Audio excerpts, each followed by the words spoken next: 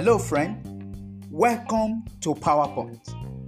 Our scripture reading today is Psalm chapter 19, verse 14. Let the word of my mouth and the meditation of my heart be acceptable in your sight, O Lord, my strength and my redeemer. Proverbs chapter 23, verse 7. For as he thinks in his heart, so is he. Thoughts are powerful. They play a key role in our quest for victory. Do you know that your life moves in the direction of your dominant thought? Neuroscientists have discovered that repetitive thoughts form neural pathways as neurons that get wired together in our mind. As a result, the more a particular thought or belief is activated and reinforced, the stronger these neural patterns become, and the more automatically they become our go-to pattern of perceiving. More importantly, they discovered that our brains can change our sense wiring, which is reflected in our point of view. This then suggests that we have the opportunity to intentionally change our thinking by forming new neural pathways that in turn will change our experiences. In summary, our expressions, behaviors, and actions are self-fulfilling prophecies of the pattern of our thoughts. What you think about consistently will determine the result you command in life. The quality of your life is directly affected by the quality of your thinking. You cannot gain victory thinking defeat. You cannot experience healing thinking sickness. You can't succeed thinking failure. You must get your thinking right if you must get your victory now. Many of us have been groomed and programmed to think negatively.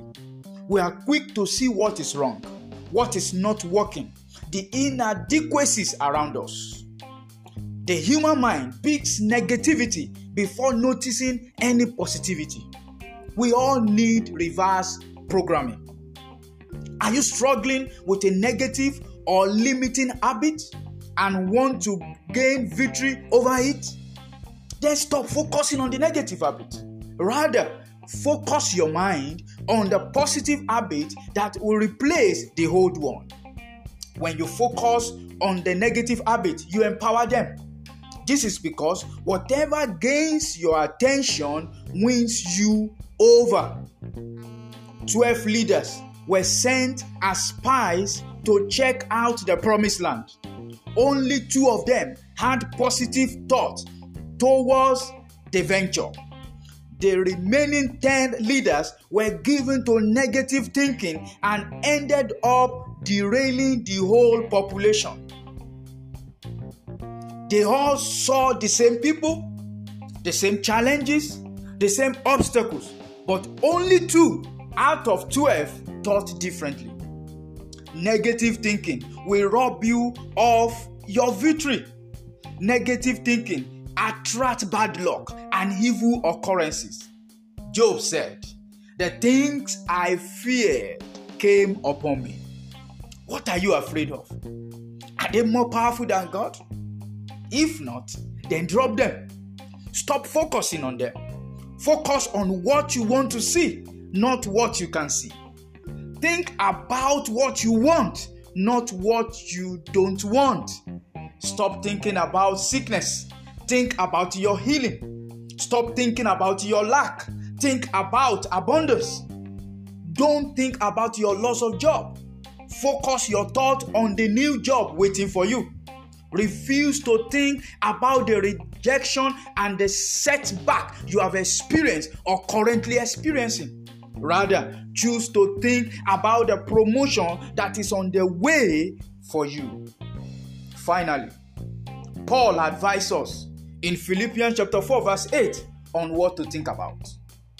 He said, and I quote, So keep your thought continually fixed on all that is authentic and real, honorable and admirable, beautiful and respectful, pure and holy, merciful and kind, and fasten your thought on every glorious work of God, praising Him always.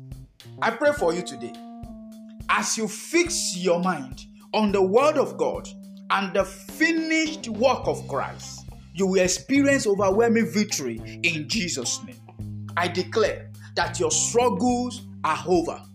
Receive grace to keep your thoughts on what is positive, on what is noble, on what is edifying and praiseworthy in Jesus' name.